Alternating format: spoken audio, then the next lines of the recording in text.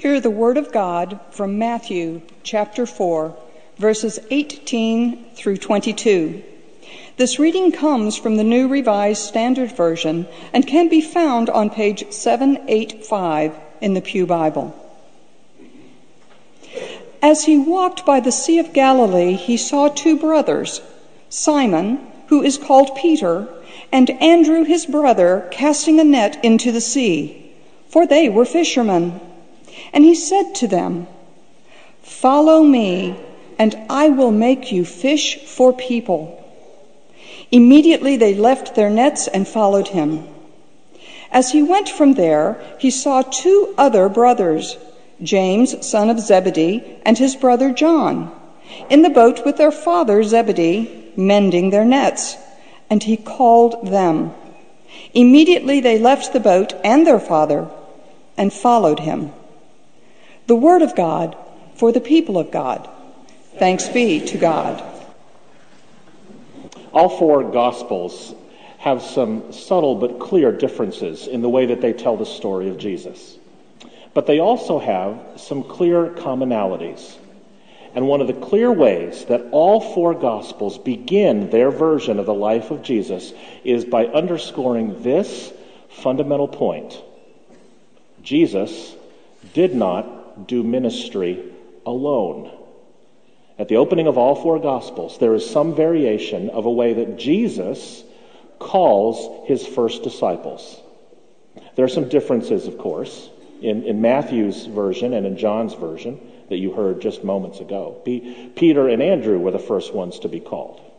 In Luke, it's James and John who are the first. In Mark, it's the tax collector. There's differences among all four of them, but they all underscore this point.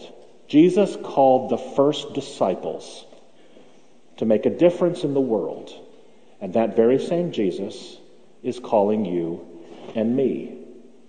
And that is the basis for the next 4 weeks of our worship life together. It's about how each of us can hear with clarity God's call for us to make a difference in and through this church and this community and the world. And that might be hard to hear. I mean, after all, the Bible is filled with tons of people who were called, but then came up with a laundry list of reasons why God certainly had to be thinking of a different person. Some of us think we're too young. Some of us think we're too old. Some of us think we're too new to the faith. Some of us think we're too busy. Regardless of what our inbred excuses might be, it doesn't change the fact that we're all called and equipped to make a difference. And I can't think of a better way to kick off this worship series than the author of the book upon whom this series is based, Make a Difference. But of course, we know him as much, much more than an author. We call him our former senior pastor for 22 years, from 1992 to 2014. And even more than that, we consider him a friend. Over my 18 years of my history with this church, I've counted upon him for his mentorship and particularly his guidance and his love since my return 3 years ago to be your senior pastor. So, it is with a very warm Hyde Park welcome back that we receive today our friend, the Reverend Dr. Jim Harnish.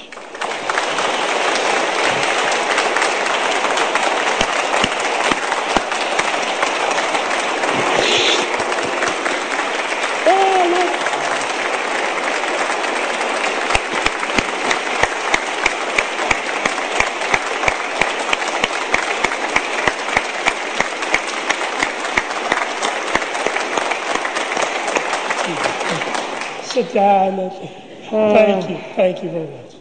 Well, welcome back. Good to be back. You know, before I say anything else, I think it's also very important for us to give just as warm a reception and welcome back to another one of our dear beloved friends who is with us today as well, your spouse of how many years? Oh, man. 48. 48? All right, we'll ask her later if that's the right number. But let's welcome Martha Harnish back. Where are you? Stand up. There you are.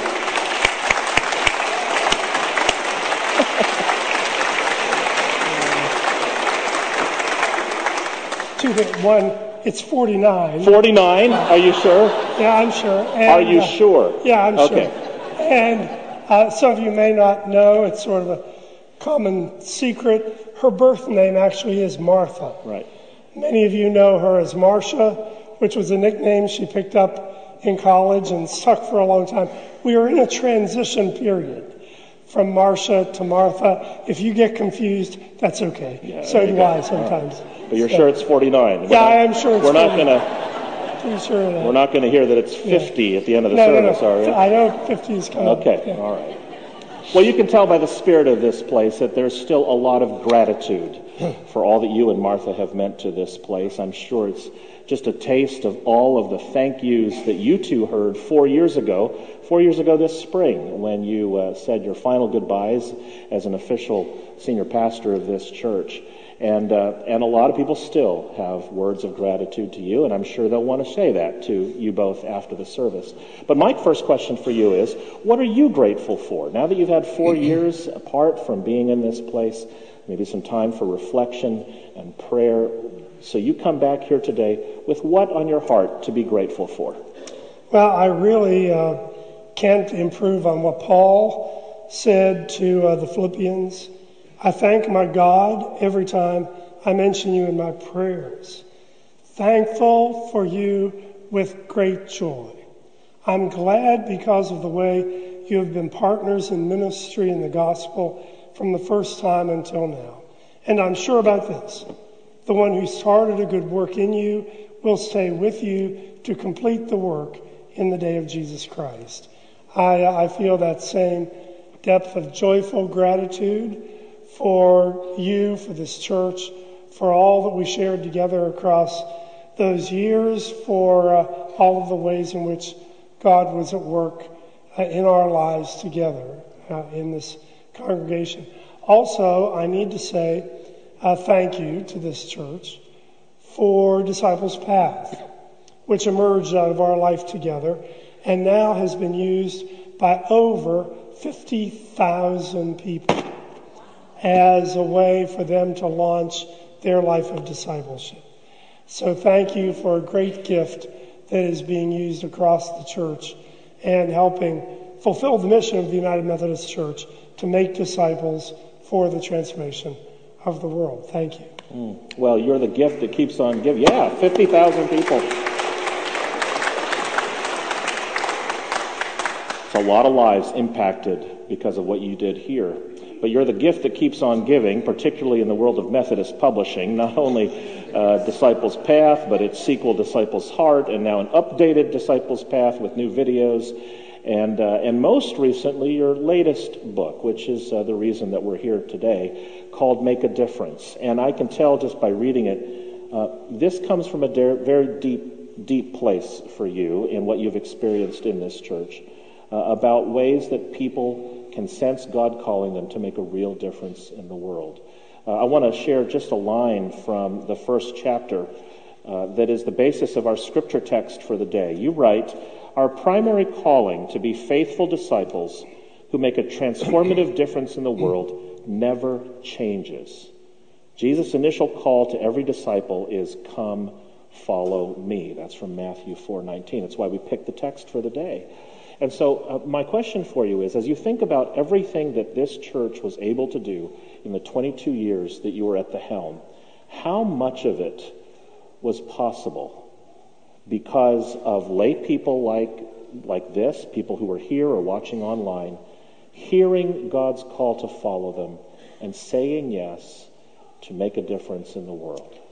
Well, and the easy answer is all of it. From the very beginning, I really believed this was so not about me.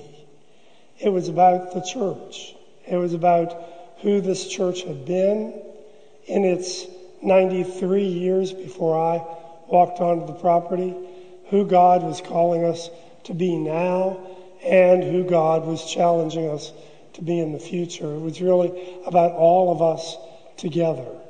And the way God's Spirit moved among us. Some of you were here during those early days. You know that it was exciting, energizing, painful, costly, all of the above, to wrestle very deeply with those questions.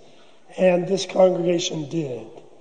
And in doing that, was a great witness to the rest of the church. So it's really about what we've done together.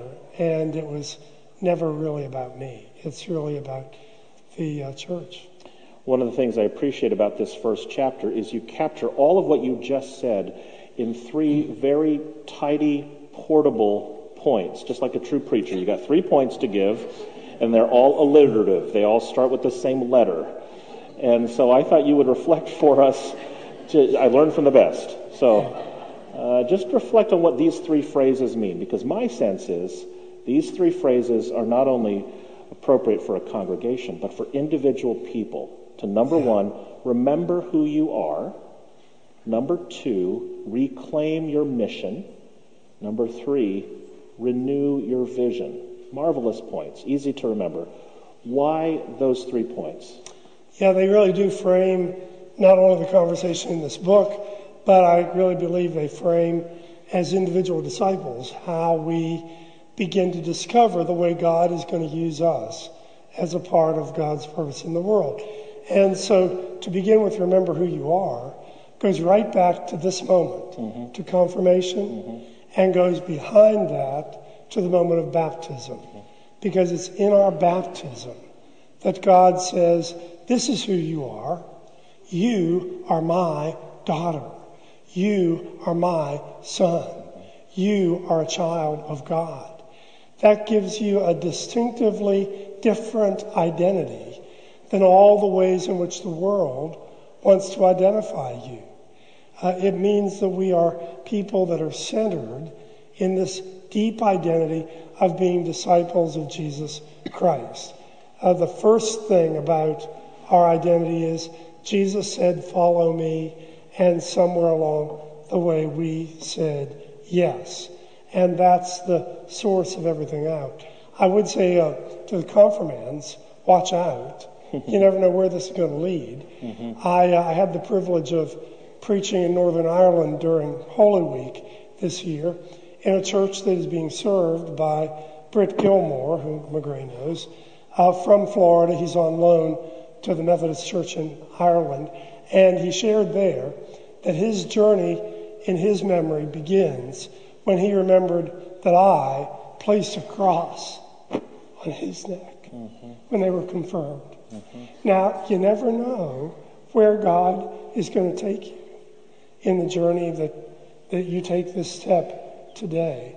It all begins in remembering who we are as children of God. And then the reclaim your mission. If we are children of God, if we are disciples of Jesus, it means we have work to do. Jesus calls us to be a part of the coming of God's kingdom here on earth right now. I've really been wrestling during these days of Easter with that moment when Jesus comes into the upper room where the disciples are hiding out, and he says to them, even as the Father sent me, so I send you.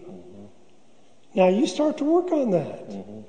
Jesus said just the way God sent him into the world to be the flesh and blood expression of God's love, to live and model the way of the kingdom of God, that's the same way that Jesus sends us into this world to be the tangible expression of God's love and grace, and together to be the living, breathing kingdom of God people, the way Jesus described the kingdom in the Sermon on the Mount and in the parables. That's a huge mission. And you start wrestling with that, and it's going to impact the way you live. And then renew your vision answers the question, so what? Where are we going? Where is my discipleship taking me? If I say yes to following Jesus and I become his disciple, what's the end in mind? Stephen Covey, many would remember, said, begin with the end in mind. And the end of our discipleship, the goal toward which all of this is going, the direction in which your confirmation takes you, is toward the fulfillment of God's kingdom coming on earth as it is in heaven. I mean, we just had the outrageous audacity to pray, your kingdom come, your will be done on earth as it is in heaven. Why in God's name would we pray that prayer if we didn't actually believe that God was going to do it? Yeah. And what would it mean for us to be a part of the coming of that vision, the fulfillment of God's kingdom?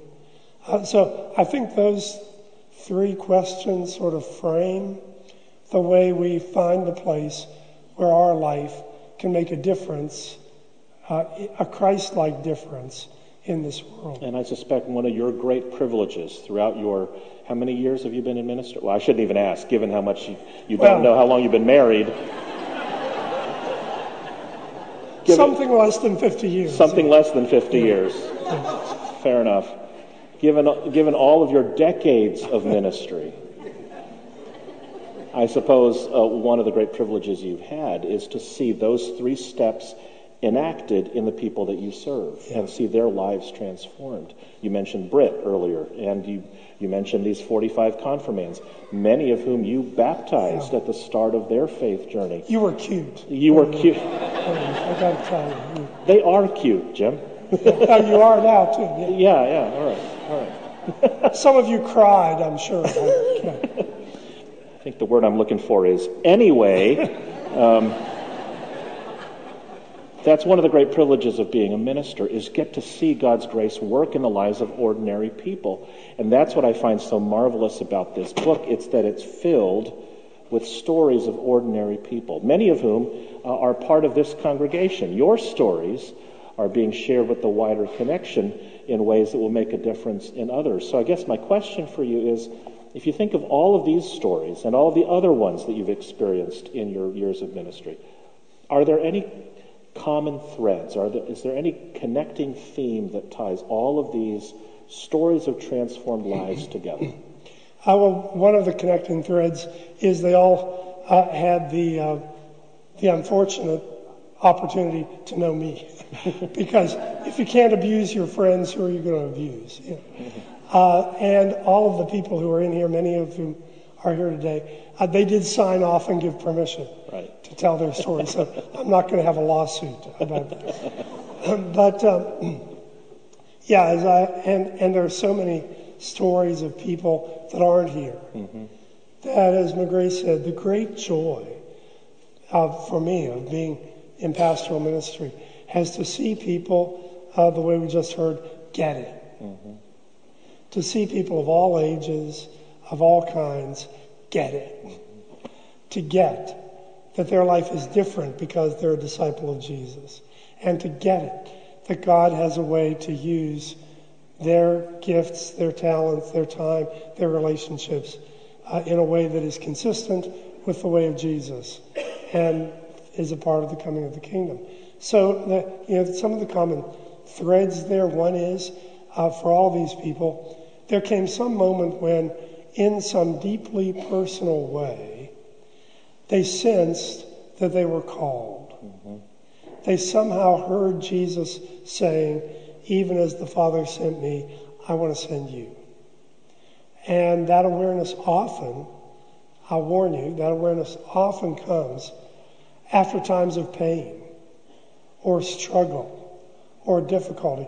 After all, that post-resurrection story is only 48 hours after the disciples watched Jesus die on the cross. I mean, they were still coming out of that pain when Jesus sent them into the world. However it comes, people have this awareness that God wants to do something with my life.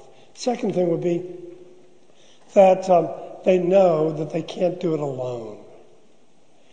You cannot be a disciple of Jesus by yourself. God never intended it that way. We are confirmed, we are born in baptism into a family with brothers and sisters in Christ that encourage us, challenge us, hold us accountable. In the arrival hall at the O.R. Tambo Airport in Johannesburg, South Africa. There's a large mural that contains an old African proverb. It says, if you would go fast, go alone. If you would go far, go together. I'd say to you, the journey of discipleship is always a long journey. And we discover that we can't do it on our own. And another element in that would be that we can't do it without the power of the Holy Spirit. This business of being a part of God's kingdom coming on earth is so not about us. It's not about what I like or don't like. It's not about us. It's about how the Holy Spirit can be at work in us and through us to be a part of God's transformation of the world. And so there are some others, but I think those are some of the common strains that I discovered as I worked on this. And those are truths that you reminded this congregation of when you first arrived in 1992, which was over 25 years ago. It might be hard for you to even imagine that it was that long a time when you first stepped onto this campus. But since the very beginning, you identified the potential in this congregation to do amazing things, to make a difference, if it took all of its diverse gifts and unified it according to a common mission and a common vision. It's one of the first things you did was lead the church in a visioning process that resulted in the mission, the vision, the core values that are the basis of everything we still do today. Making God's love real, the 6 core values, all of that from the very beginning of your ministry.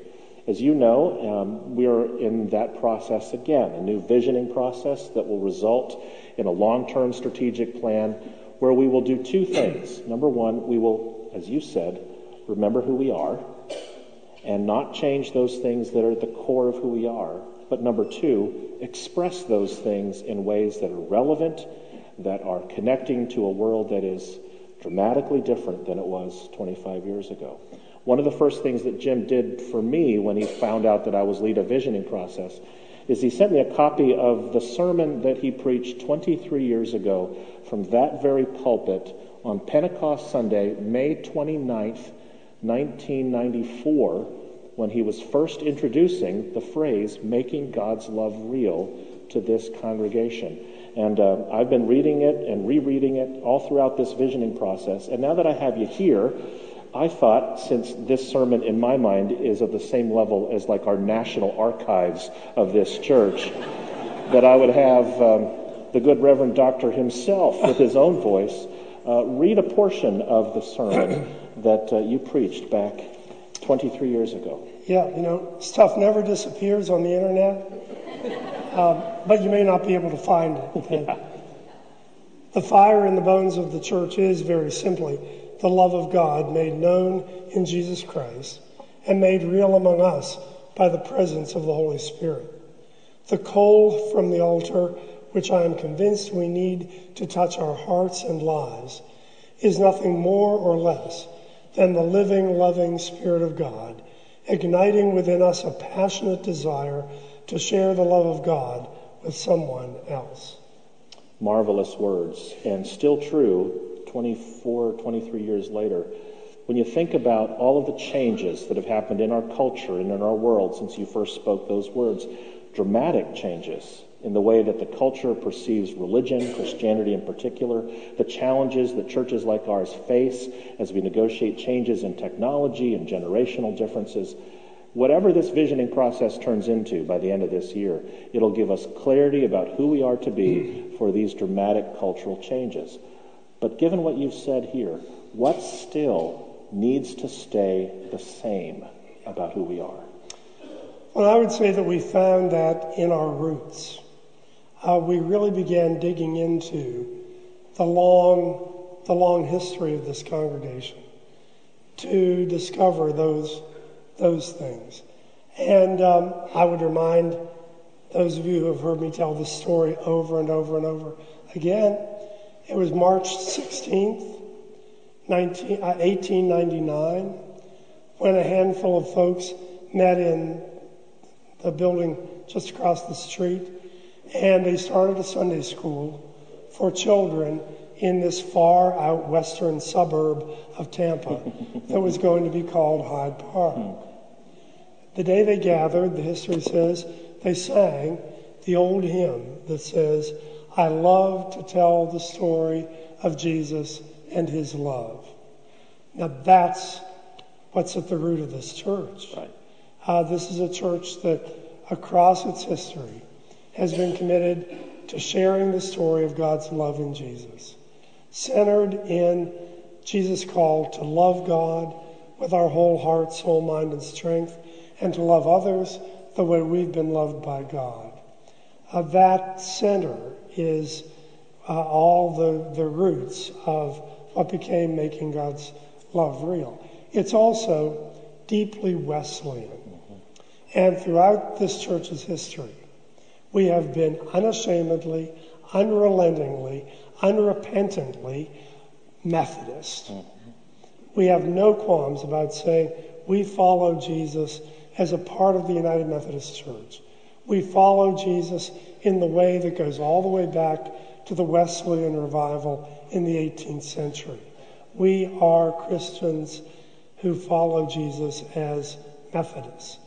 I think those are really the core elements that have always been the nurturing root of this congregation, and that I'm confident will be at the center of whatever God has for the future. Absolutely. And it's one of the common refrains that you heard during your time here that we still hear today, that when people discover a Wesleyan, mainline, Methodist, center field expression of Christianity in this place, people have said to you and still say to us today, this is what I've been looking for all my life. I just didn't know it. We could go on for hours just like this, but they don't want us to go on much longer. So I'm going to end with one final question. It begins with a reminder that after the service, Jim and Martha will be in the courtyard. Please pick up a copy of his book. It's in the coffee shop, and you can have him autograph it if you wish. Sign up for the small group for the next 4 weeks, all ways that you can learn how to make a difference today.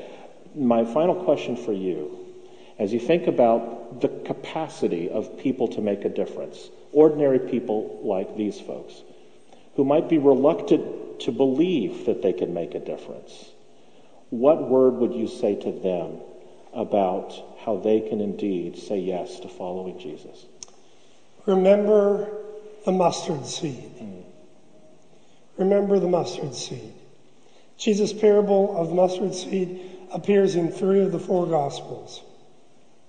It says that God is able to take our seemingly small efforts and use them in ways that go beyond our imagination. The end is still the fulfillment of God's kingdom coming on earth as it is in heaven. We may not live to see it, but it's enough to know that the mustard seed of our life made its contribution toward God's purpose, God's transformation of this world. It may be that all you think you have is a mustard seed, and that is enough. Well, I know better than to try to top that. So I'm going to offer a prayer. Let's pray. God, in this room there are hundreds of mustard seeds. You created them, and you've given each of us potential.